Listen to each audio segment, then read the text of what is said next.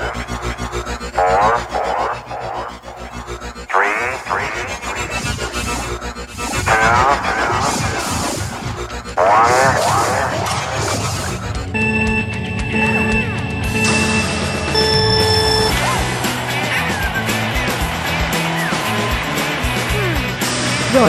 Blue. Royals Blue. Royals Blue. Royals Blue. Royals Blue. Royals Blue. Royals. It's the RoyalsBlue.com podcast! With Zach Hodson. I know that's why you're all here. I want to be excited. I do want to be excited. From the blog! Chris Walker. Nobody was waiting for that. We might actually have somebody listen to the mailbag this time. You better edit all this out. And Luke Goshen. My mom was listening just to hear me dominate Hoseball. Wah, wah, wah. And now, here's the show. Here's the show. The show. The show. Here's the show. Welcome to the RoyalsBlue.com podcast. It's good to be back, even if we do have Luke here again. But it's okay. This is podcast number 30. Holy crap, we hit a milestone. It's all downhill from here, kids. So That's not too far off, actually. yeah. I'm Zach. I'm Walker. I am Luke. And thanks for listening. We actually have something to talk about for the first time in months, and that's pretty exciting.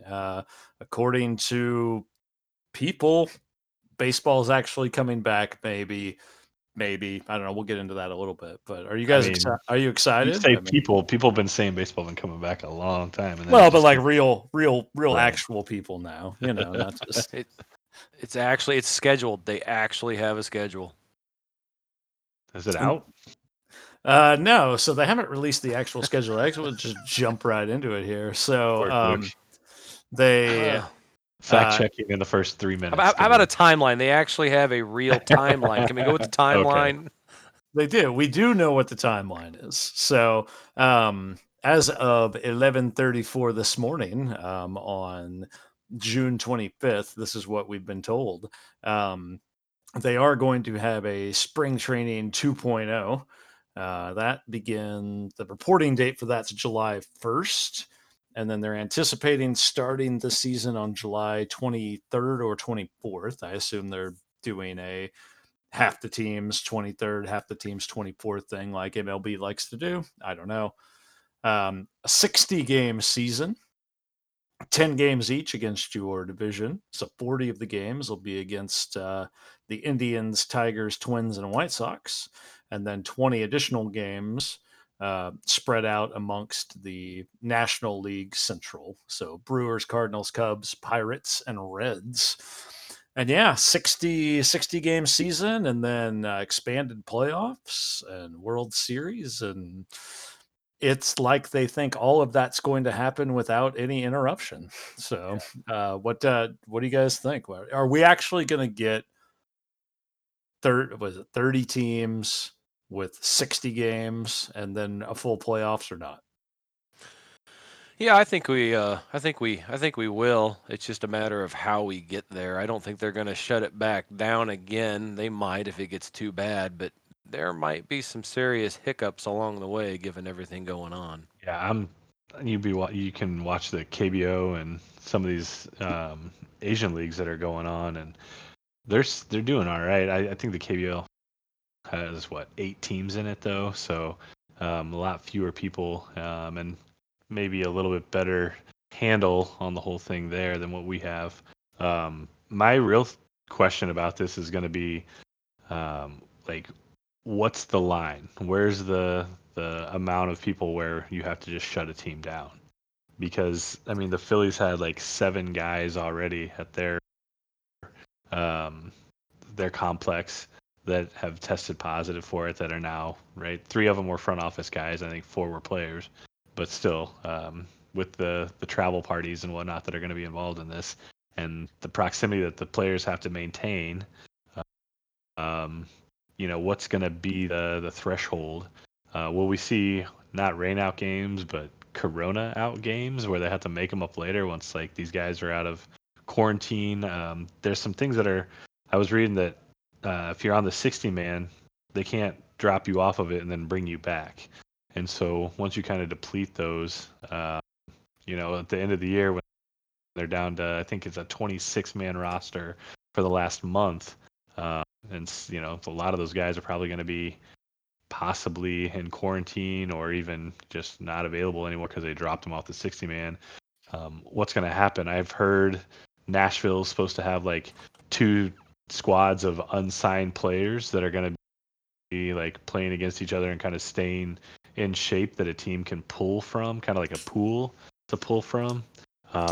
You hear all kinds of stuff like that, but it's going to be really interesting, and it's going to go like I think September 27th is supposed to be the last regular season game, but we have expanded playoffs, so they're probably going to go even deeper into November.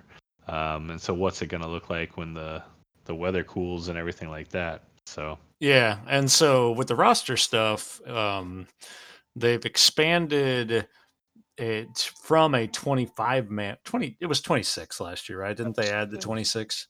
Yeah. To you have a 30 man opening day roster, That's like a 2 which weeks. they have to reduce to 28 by the 2-week mark. And then on day 29 of the season, you have to reduce that to 26 players, and then you carry 26 for the rest of the season. However, so that's for your actual active roster. Right. They're going from a 40 man roster to a 60 man roster. Right. They're calling it a satellite team. Right. Apparently that's what the Royals call it, which they can draw onto just how they would draw onto and off the 40 man and that's the call ups, if you will. Is that going to have options attached to it? Like, Yeah, that's the weird stuff that I don't think has been really talked about or announced yet that really could have a lasting implication regardless of whether they get 60 games for everybody and playoffs in this year, which I'm not as optimistic about. But we haven't really heard that much from MLB about how does this affect service time? How does this affect options? How does this affect, is this a year that's going to count towards arbitration? Is it not? Just different things. They did say it's going to count as a year. And if you are, like if you're immunosuppressed or like Tim Hill, like a cancer survivor, right? He can sit out this year. He's still going to gain his service time. If you choose to sit out electively without a pre-existing condition, you don't gain your service time. So, they've some of that stuff they've already hashed out. Well, I'm going to guess that was a big deal for the Players Association, given how this whole negotiation went. Because let's face it, the owners were never going to play more than 60 games. Yeah, from the beginning, I'm surprised it's as much as 60. Honestly, I am too. I thought it was going to be that mid 50s, 56 or 58. They would have played it if they would have agreed to the prorated salary. It wasn't so many of the games. Yeah. It was the amount of money they're going. Right. They had set at 1/3. Yep. They're going to do 33%, and they picked that at the very beginning. Yep. Yeah, and it could have been a 119 game season if the players would have done that. But what player is going to go out there and risk an injury that affects their future, earnings and all that, so that an owner can maintain like all this money that they're making for not really helping the players out very much. So, So, is it a legit season? I know that's a pretty hot topic of discussion around. Like, I don't know. What do you guys think? Like, is this a real year? Is the World Series champion this year a real World Series champion? Yeah, absolutely. If anything, I almost think it's more so. This will be one of the more memorable World Series champions you have. This will be the one you remember because everybody's going to be watching this one if it actually comes to fruition. Everybody's going to remember who won the World Series in 2020 in a messed up year with messed up circumstances and everybody doing something totally different than they're used to. So it's kind of like the NBA. They're talking the same thing, but it's harder. Like everybody's outside of their comfort zone. Everybody's doing something different. Everybody has to adapt. So, yeah, I think it absolutely will be a real one. And if anything, it'll be more memorable. And really, at the end of the day, when you're talking about some some guys hitting the ball for a living. All that really matters is what you remember, right? So yeah, I think it's actually going to be more important. To be real, I mean, everybody's playing under the same circumstances, same everything, um, beating the same teams. Like it's going to be a real season. Now, the one thing that I wonder about is like if one league just they start out slow, one division starts out slow, that there's not going to be that time to catch up. There's not going to be the 2014 Royals August and September where they can just go gangbusters. This is going to be you're in it or you are tanking and you're trying to get a top draft pick. So my only fear is that there's going to be a couple divisions that are just terrible, and there might be like one team and they just feast. And we need 2003 Royals. 2003 Royals is what we're after here. Well, and that's like you think about that, the offense that was crazy on that team, right? Just it's tough to sustain that for a full year. Well, here you go. If that team goes out of the gate, what were they like? 16 and like 2 or something when they started. I forget what it was. But that was the one that they won 18 straight games or something like that. Yeah, it was something nuts. Crazy start. But if a team does that, like, what's to say the other teams aren't just going to see them like, screw this, we're tanking, and now does that delegitimize their path into the 1 seed or whatever it is into the playoffs? And the West and the East, they actually really beat each other up and worked hard to get in there. That in my head is like the only scenario where you're gonna have like a tainted version of history on that one. So flags fly forever, man. No, there's no taint in that. I mean, you hang that thing up there, and there's Zach, no I hope to on God it. you just earmarked that he just said that. Yeah. Oh yeah, for sure. It'll live forever. Yeah, that 2003 team started 17-4. Ah, so close. I There said you 16. go. Well, they might have started 16-4, and then they won one more. 23-13. Let's see, where's about a 60 game mark for that team? 31-31, 31-30. They were 30-30 through 60 games. So they really trailed off there. Yeah, they had a bad. In typical Kansas City Royals fashion, they had a horrible May. So. Yeah. Well, we don't have to worry about that this year. May's except for over. May is September now. No, it's not. Yeah. It's September. We're awesome in September. We are a good September team.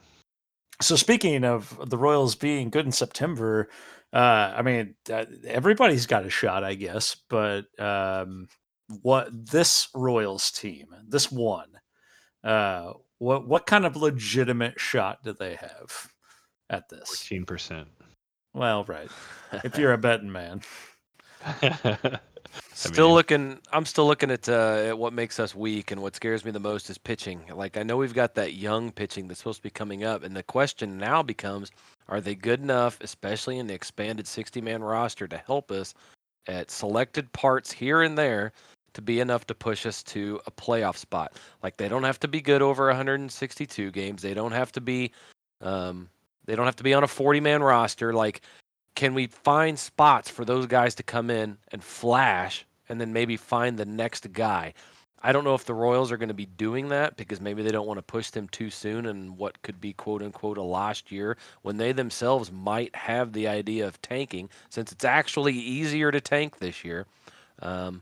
I don't know. It's going to be interesting what the actual organizational approach is going to be to this season. How seriously are they going to take their increased chances at a playoff spot versus the almost given that, hey, it's okay if we don't do well this year? And for me, I would think that Dayton Moore shows, maybe not in recent years as in the past, 3 or 4, but in his tenure, I think that he has shown that he will go against conventional wisdom in that sense and go for it. And that whether it was, I mean, obviously we had the period of success in 14 and 15, and then even into 16 where they made a lot of moves and things like that. But the Royals have never been a team that have held back players for service time reasons, or, they're always the team that is at least under Dayton Moore. Even if you go to the early years, the Grudzalonics and the Francoeurs and things, where they were legitimately trying to put together competitive teams. And this, it's just not in the DNA to tank. So yeah, I agree with that. Said he won't. yeah, and I believe him. Yeah. Yep, I agree. Um, I agree. Which is hard to do since he's only had, what, 3 winning seasons in 15? He's naturally tanked. I mean, that's the thing. He doesn't have to try.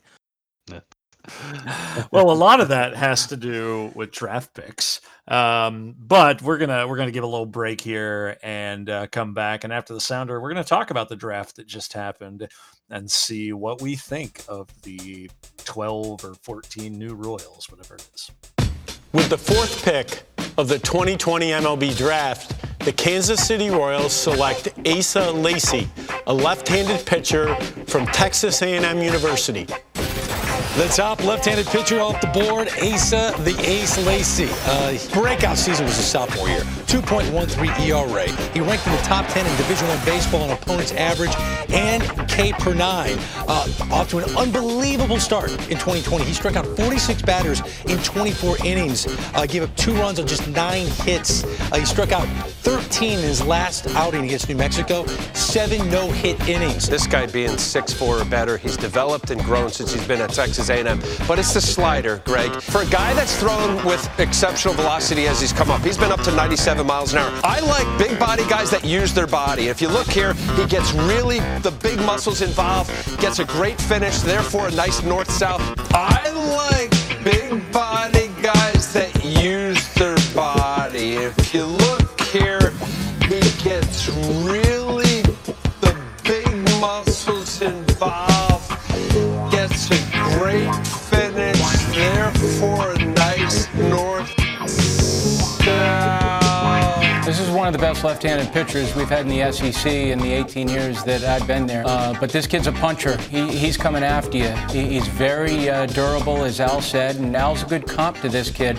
Jim Callis, I'm looking at the farm system for the Royals. Obviously, last year's pick, Bobby Witt Jr., he's their top prospect. Then you got Brady Singer, Daniel Lynch, Jackson Kowar. You're adding Lacy. The Royals have an MO now. They're stockpiling arms. Welcome back to the podcast, ladies and gentlemen and others. It's time to get right into the 2020 Royals amateur draft class, which, as with everything in the world right now, the draft was turned completely upside down. And just, I mean, there's never been a Major League Baseball draft this small, right? Like, I mean, I don't know the history, but even if you go back to early, I don't know how long they've been doing the amateur draft for decades. Yeah, it was over 50 rounds up until like 10 years ago. So. Yeah. So just a complete opposite approach by MLB this year in light of everything going on in the world. And the general sense is that the Royals cleaned up both in terms of what they drafted and then what they signed after that. So a gentleman, we obtained 13 new Kansas City Royals, 6 by draft and 7 by signing undrafted players. What do you think? What do you like? What do you not like? Well, I'll go first here. I think it's pretty obvious what the general approach here is. It seems to be pitching, and then they were after some pitching, and then it looked like they were trying to get pitching. Interesting. I wonder if they thought about maybe trying to get some pitching. Yeah, it seems, my thought on this was in the past with Dayton Moore, it seems like one of his major flaws has always been the ability to develop pitching in his farm systems, right? So if you only have 3 darts and you don't hit the board with any of them and 2 of them are stuck in the ceiling, I guess the philosophy he's going with is give me 20 darts. So right. On Luke's take there, hot takes with Luke Goshen. Can you put the hot in? Hot. I do want to point something out, and this is something that I think is new or maybe not new, but just different. And it might be Dayton's trying to exploit, kind of like he did in the 13, 14, 15 years where we got the big bullpen and we played the game backwards, right? As far as pitching goes and stuff like that. Yeah, exactly. He drafted big arms that are into the bullpen kind of guys in college, and that's not always a guy that is going to be taken in a top 5 round. That's a 10 through 15 round guy, they're hitting triple digits, but they're also only 15 to 25 pitch guy. And so I don't know. I feel like the plan this year was obviously pitching, but it almost was like, obviously we went out and got the lefty Kershaw kind of idea guy. Yeah, that dude who was projected by everybody under the sun to go Number third. 2. Number Yeah. 2 or Two or number three, 3. yeah. No And brainer he- pick. Yeah, and he good fell. pick. Yeah. Well, absolutely. and then the Royals went with Asa Lacy over the kid from Vanderbilt and Austin Martin, and some other. The guy I really wanted, obviously, Emerson Hancock. But I think the reason that Lacy was such a good pick was I don't think that signability-wise, Austin Martin was going to be able to fit the slot money that we were going to pay. Lacy was going to get even more money. He fell down to us, and really like a value pick, which is weird to say at number 4, but like that's a lot of value for that slot money. And then you even get in the supplemental round with Lofton, and you get a really good dude that had maybe second round to first round grade, but they end up getting him for $3 million, which again was actually a little under slot. They could go out and overspend a little bit in the second and the third round and bring some guys in that I think we reached up a little bit in those middle second, third, and fourth rounds than we would have if Lacy didn't fall that far down to us. And so like the value that we got out of this draft was really, really impressive. And then even more impressive was we signed all these guys already. Like they're already all signed and locked up. So Yeah, that's the weird little silver lining of the way that this particular draft worked. And granted, in recent years, since they've started really cracking down on slots, slot contracts and things like that draft picks get signed faster now than they always did. You have a few exceptions here or there, but we don't have Moustakas and Hosmer watch anymore like we did when we signed them, where I think it wasn't even Hosmer, where it was like he didn't really get signed in time, but we all just say that he did or something to that effect. First or whatever it was. Yeah. Yeah. Where that's just not, I mean, even last year with Bobby Witt Jr., and you go back, like that's not the case anymore. These guys are signing faster. And so they're getting into the minor leagues, at least extended spring, getting into the system and getting going that same year. Now, granted, that's not going to happen this year because there's not going to be a minor leagues, but it does give, I mean, the common prevailing thought, and the Royals today even came out and certainly did not say no when we're directly asked whether Asa Lacy is going to be in that 60. So you've got this. Said it would be, JJ Picola said it would be aggressive, but they didn't say no. Yeah, I mean, they've done it before. I mean, it's not going to be out of the realm of possibility by any means, especially with a college kid that, had a shortened inning season. So he doesn't have nearly as many innings on his arm as, some of the other guys would have. And that leads me into my biggest thing that I see about this draft is that the Royals drafted 6 players and they signed 7 more. Right. And that's 13, 12 of them are college players. Yeah. You could look at that and say, oh, they were trying to play it safe because you've got a lot more tape, so to speak, obviously on those players than you do on the high school players. And so I haven't looked at all the draft picks and all the free agent signings or anything like that, but I would imagine that this is probably somewhat par for the course for everyone. I don't know if 12 out of 13 every team. But it also tells me that that it looks like Dayton Moore thinks that he's pretty darn close to a competition window again. Yeah, that's what it told me too. I look at it differently. I don't know. I think with high school seniors not being able to complete their years, they weren't able to get scouts out to look at these kids. Like you're basically you're going off last year's numbers, and that just doesn't work when you're drafting high school kids. Like you've got to know what they are right now. And so teams, I just don't think we're willing to take that chance. And the Royals, I don't think Dayton had the flexibility to take that chance. His farm system is already ranked near the bottom of the league. I think he was looking. I don't think that's true anymore.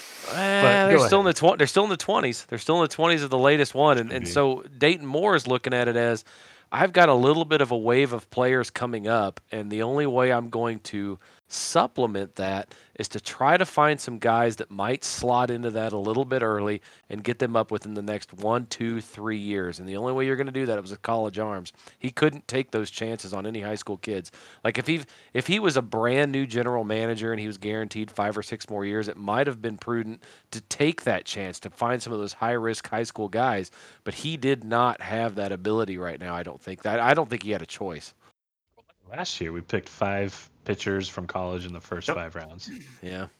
And there's a crazy stat that we have taken like 47 out of the last like 65 or something players have been arms that we've taken, and like of those, almost all of them have been college arms. Yeah. And so I think that you, especially with the past 2 drafts, hit the nail on the head for Dayton Moore, is that he will draft college pitching. And that he is, I'm not going to say he won't draft high school pitching, but he is much more apt to draft and or sign the college pitcher and the high school position player. But this year, again, everything's different, everything's weird, everything's off the table, but he went all college position players too. So to me, that signifies he thinks he's close. And he might be. The team is close. He might be. I tell you what, I don't think it's this year, and I'm not sure it's next year, but the year after, next year and the year after, I think they can field a competitive team. This year's kind of fun though. Like I don't want to dismiss this year. If it was a normal year, I don't think we have a chance in hell of not drafting in the top 10. But with as weird as this year is, I don't know. I mean, I think anybody can feel like they have a chance. So with that said, yeah, you're probably right. If they can build some momentum this year, I think that next year, everybody's trying a little bit harder. So. And because we were talking about off air about fact checking each other as much as we could, MLB ranks the Kansas City Royals minor league as the 17th. 17th. So just the bottom half. And that is prior to this year's class. So, oh my gosh. Well, it's not in the 20s, and it's not one. What was that? I can go check the tape, but I think it was that you said one of the worst in baseball. Hold on. There was another one I was looking at, and they had ranked them in the. I think is the one that you're talking about. Yeah, I said whatever one I saw, they had them in the 20s. So I was still going, oh crap, that's bad. So that's all I was going on. I get it. That helps you sleep at night. Do whatever you need. It doesn't. It doesn't. It's terrible. I want them to be better. All right. With that, before we finish this segment, we've talked around it a lot. What is the Kansas City Royals record going to be at the end of 60 games in 2020? Chris Walker. 25-35. Is that a playoff spot? No. All right. It could be. I guess if there's expanded rosters. Luke?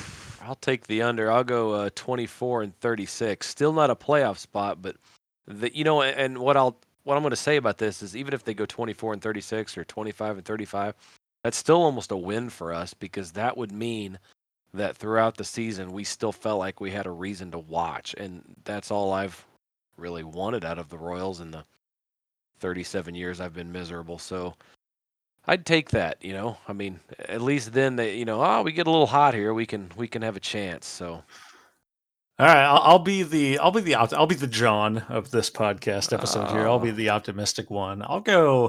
I think they're gonna go 31-29. Playoff spot? I honestly haven't really read up that much on the expanded playoffs. So is it 8 teams from each? 31-29 might very well get them in. Oh yeah, but how does the actual playoffs, the expanded playoffs work? 7 teams, 8 teams? It's expanded. I don't know. I think it's 8. Yeah. So half of the American League. So it's 31-29 in the top half of the American League. Yeah. I'd say so. I'll just shoot for the moon. What the hell? Doesn't matter. 31-29, and they get a, and then once you get in the dance, man, anything can happen. So we can harken back to this when the Royals win the World Series this year and see if we think it's legitimate at that point, I suppose. So By the way, just to go back to your fact checking, Bleacher Report has us at number 10 currently. Shut up, Logger. I agreed with you. I definitely saw it in the 20s. and now I it's- saw there was, I don't know which one it was. I saw one that had us at, I think it was 22 or 23. That's what I was I think going it's on. 23 is what I saw. Sure. Yep, I get you. All right, we're gonna go to break. We're gonna come back. We're gonna go around the horn, which should be a lot of fun. I'm excited for it. It's no host brawl, but it's kind of host brawl light, so that's exciting for me. So.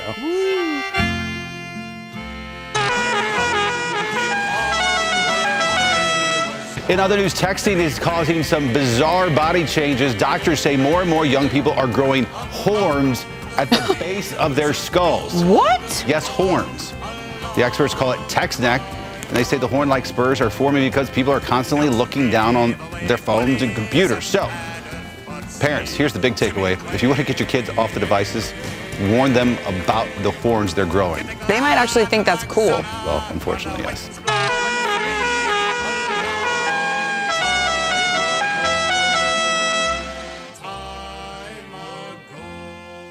Welcome back to the program. We're going to go around the horn now. Hopefully I made a sounder that was really cool that leads into this. And if I didn't, well, it's because I'm lazy. But maybe. Luke's fault. I loved yeah. it. I loved the sounder. Yeah. Just a little segment. It's 4 topics, 4 questions, if you will, just around the horn real quick. Baseball in the universe of baseball related kind of things. Just some fun stuff here. So first up, first base, a former Royal alert. Some of you out there may know that everyone's favorite leadoff hitter in Kansas City Royals history, Alcides Escobar, is still an active player, just on a different continent. He is playing with the Tokyo Yakults Swallows in the whatever league that is, the Nippon Professional Baseball. Also on that roster currently, one Mr. Nori Aoki of 2014 Kansas City Royals fame. So, gentlemen, for our first base of Around the Horn here, why don't you go ahead and give us your favorite Nori Aoki and or Alcides Escobar moment, and the more obscure, the better. What pops into your mind? I'm gonna take this one for you. I know Luke's probably gonna steal one of mine. So one of my favorite. I'll just start with Nori. He was playing right field, and there was like a pop up in foul territory, and he came running in and went into a feet first slide to try and catch the ball in foul territory, and he missed the ball, but the ball didn't miss him. Oh, And took it. The ball shot. The ball shot. Should have yelled 2 kind of thing. And that it was either that one or when he like jump and swang at the same time. I don't know if you guys remember that, but there was like a ball that was like coming in on him, and he like jump and then swang at the ball and hit the ball as he was like both feet were off the ground and he hit the ball. Those are my 2 Nori Aoki favorites. And Escobar is my mom's favorite player of all time because he was born on my birthday, and so that's obviously his claim to fame. But Absolutely, it was obviously the Cespedes son of a mess bitch. up. Bergie and I were at that game, and that was such a fun start to the 2015 World Series because everybody and their brother knew he was swinging at the first pitch, and he hit that ball to left center that Cespedes misplayed and ended up becoming a inside the park home run to lead off the game. So that was pretty awesome. It's a good one. Love you, Luke. All right. Well, he took the 2 easy ones. So, Yeah, he took my Esky moment. He took everybody's Esky moment. I got another Nori moment. But he took my Nori moment too, because that's like the greatest GIF on Twitter. But I guess I'll go with the my Nori moment would be, besides for that one, I believe he's the one that got drilled in the helmet by Yadier Molina when Yadi was throwing back to the pitcher. Yep. And he bent down and got drilled in the helmet. That's a pretty good one as well. Like that wasn't even necessarily his fault. He just got drilled in the helmet. Oh, go ahead and start. Oh well, that's all right. For Alcides Escobar for second. Oh, what's the second favorite Alcides Escobar moment? I don't know. That Cespedes one that is his defining moment as it's a good one. It's a good one. I mean, if you're going to be remembered for something, that's a good one. Yeah. No, I'll just stick with the same one Walker did. There Then you I'll go. go with that one as well. One of my favorite memories of Nori Aoki's time in Kansas City was when, I don't remember what stretch it was, but he had a stretch where he hit, it was like 480 or something like that. It was in August. Yeah, where he had, it was a big hitting streak, or it was a games hitting streak or something. I don't remember. Was that the 11 hits in a series? Was he the one that did that? Yeah, and something crazy like that. And my favorite memory of that is actually Denny Matthews calling one of the games, and him just the perfect deadpan. Wasn't kidding, but was completely kidding. Just like, and now Nori Aoki is officially the best hitter on planet Earth, or he said something like that. It was just a perfect Denny moment. And then for Eski, yeah, I mean that's the moment, but I always remember him getting thrown at by Syndergaard, and now an entire Royals nation will. That's a fantastic one. Will That's right. Will always hate Noah Syndergaard specifically for that moment, and so. And Eski had so many great defensive moments. It's not even fair. I mean, they get blended together. So I mean, he was excellent defensively. So he had a bunch of those highlights. He was El Mago before Baez was El Mago. That's right. All right. Second base. Recently on the RoyalsBlue.com website, which is a thing, the actual blog, there was a post in which one of our writers did an interview with, and I don't know how to pronounce dude's last name. I'm going to say Daniel Ratillo, who is one of the Royals' top pitching prospects. He doesn't get mentioned quite in the same vein as a Singer or Kowara or Lynch, but he's right there in that next tier, especially since he's been moved to the bullpen. A great post, a great article. I suggest that you go check it out.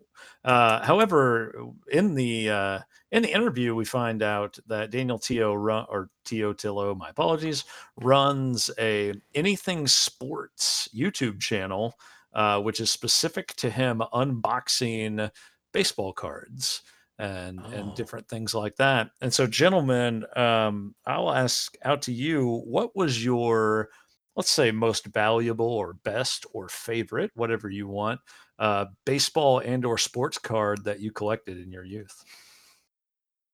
I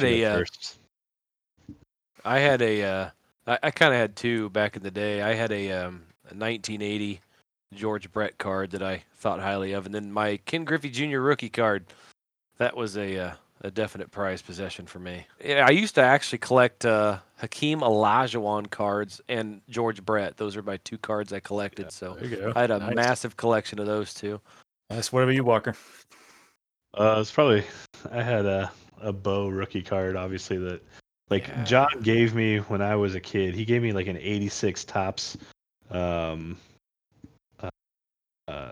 complete set. You remember when you could buy the whole year set? Yeah. Yep. And when we were kids, Johnny got like the 86 set, and when he was getting older, he didn't want it anymore, so he gave it to me. So I have that, and so that's a big one that I really like. And then I don't know if you guys remember, Don Russ used to do these like big head illustration cards, and I had I don't know why, but Bobby Bonilla, I had one of his. I had one of Ken Griffey Jr. and Barry Bonds, and I love those big head cards. Those are always super cool. So yeah, I was more of a football card collector than I was a baseball card. Really? Yeah, yep. And so I had, and of course I still have it somewhere in the house here, a collection of just the most obscure early 1990s Kansas City Chiefs that you can think of, my suite of JJ Burton cards or whatever. Probably one of my more valuable cards and funny occurrences was I had of all things, it was an Anthony Hardaway, Penny Hardaway rookie card. Yeah. Was Little Penny on it too? No, it was just Big Penny. And at the time, it was fairly valuable. I have no idea what cards are worth these days, if anything. But I took it to school for something, maybe a show and tell or something. And one of the dudes, well, I remember it as he was a jerk. He gave me $1 and then stole it. Oh, So I never man. got it back. So somewhere out there in the world, my Penny Hardaway rookie card is, just missing me, I'm sure. So it's in somebody's spokes somewhere. Yeah. All right. Zach, I'm sorry. It explains so much now, right? All right, coming into third base on the triple here, Mike Matheny. You guys know who Mike Matheny is, right? He's Cardinals guy. That's right. Yeah, he got ran out of St. Louis. Now he's your Kansas City Royals manager. Shit. He actually started his managerial career once he finished playing. His first managerial job, was for Little League Baseball.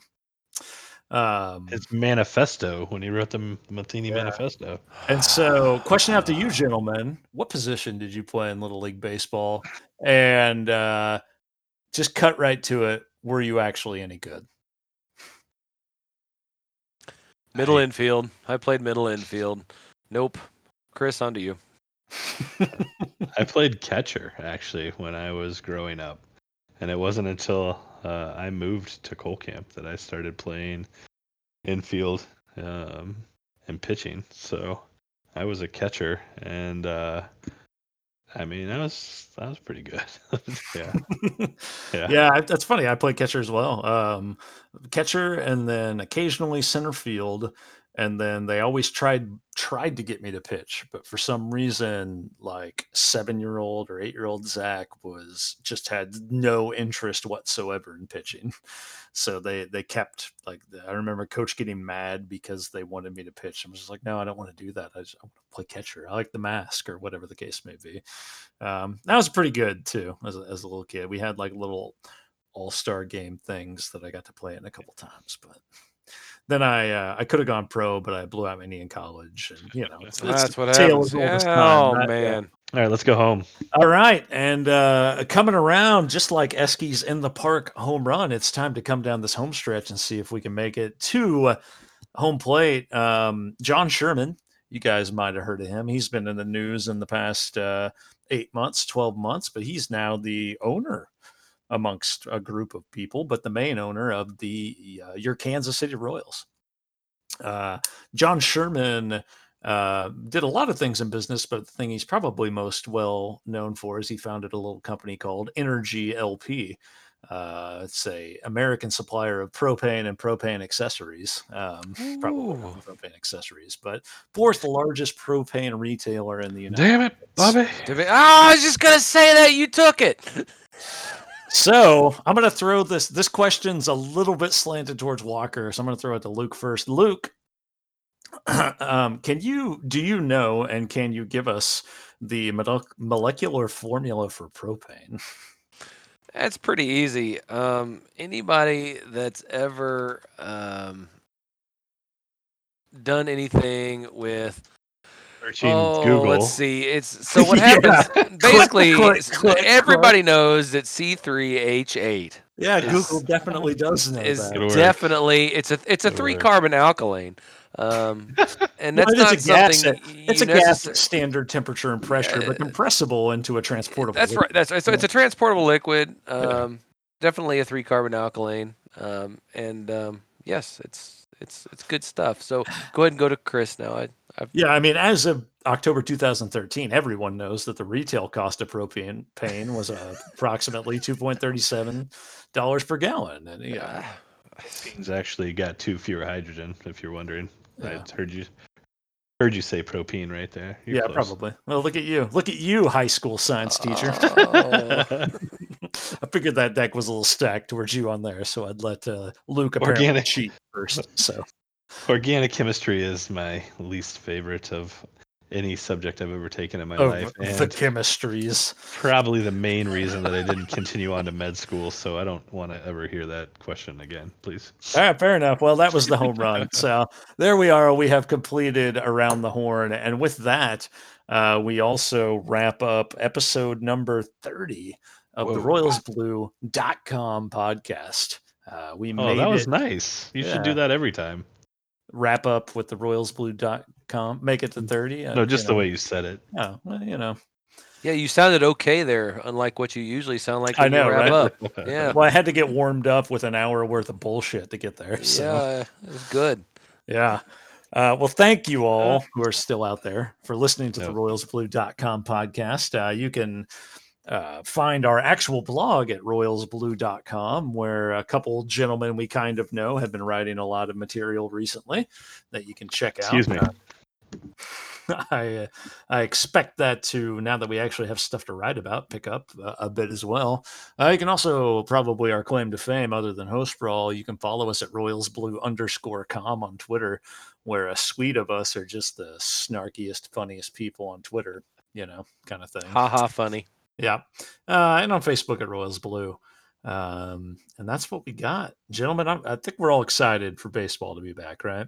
Damn right. I'm here for it. There we go. Anything else before we sign off? Stay safe out there, guys. Wear your That's mask. right. Wear a mask. Wear protection. That's right. PPE for everyone. Especially Luke. Yeah.